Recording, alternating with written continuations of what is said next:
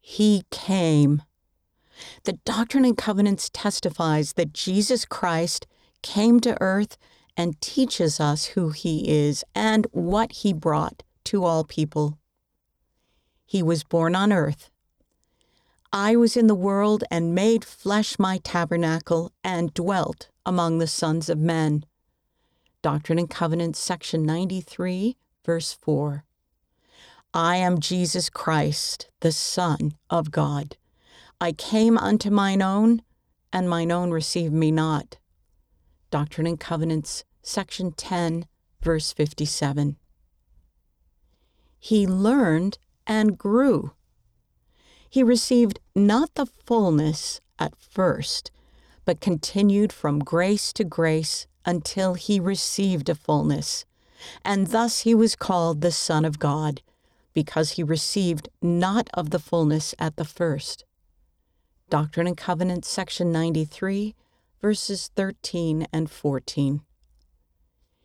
He came to redeem all people. I am God, and have sent mine only begotten Son into the world for the redemption of the world. Doctrine and Covenants, section 49, verse 5. Behold, I am Jesus Christ, the Savior of the world. Doctrine and Covenants, section 43, verse 34. He came to do the Father's will. I am Jesus Christ. I came by the will of the Father, and I do his will. Doctrine and Covenants, section 19, verse 24.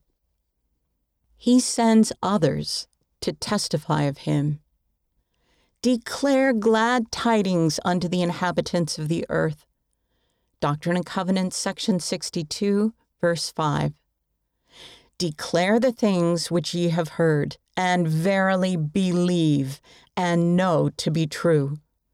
Doctrine and Covenants, section 80, verse 4. He is the light. I am Alpha and Omega, the beginning and the end, the light and life of the world, a light that shineth in darkness, and the darkness comprehendeth it not. Doctrine and Covenants, section 45, verse 7. I am the true light, that lighteth every man that cometh into the world. Doctrine and Covenants, section 93, verse 2. Read by Jane Wise.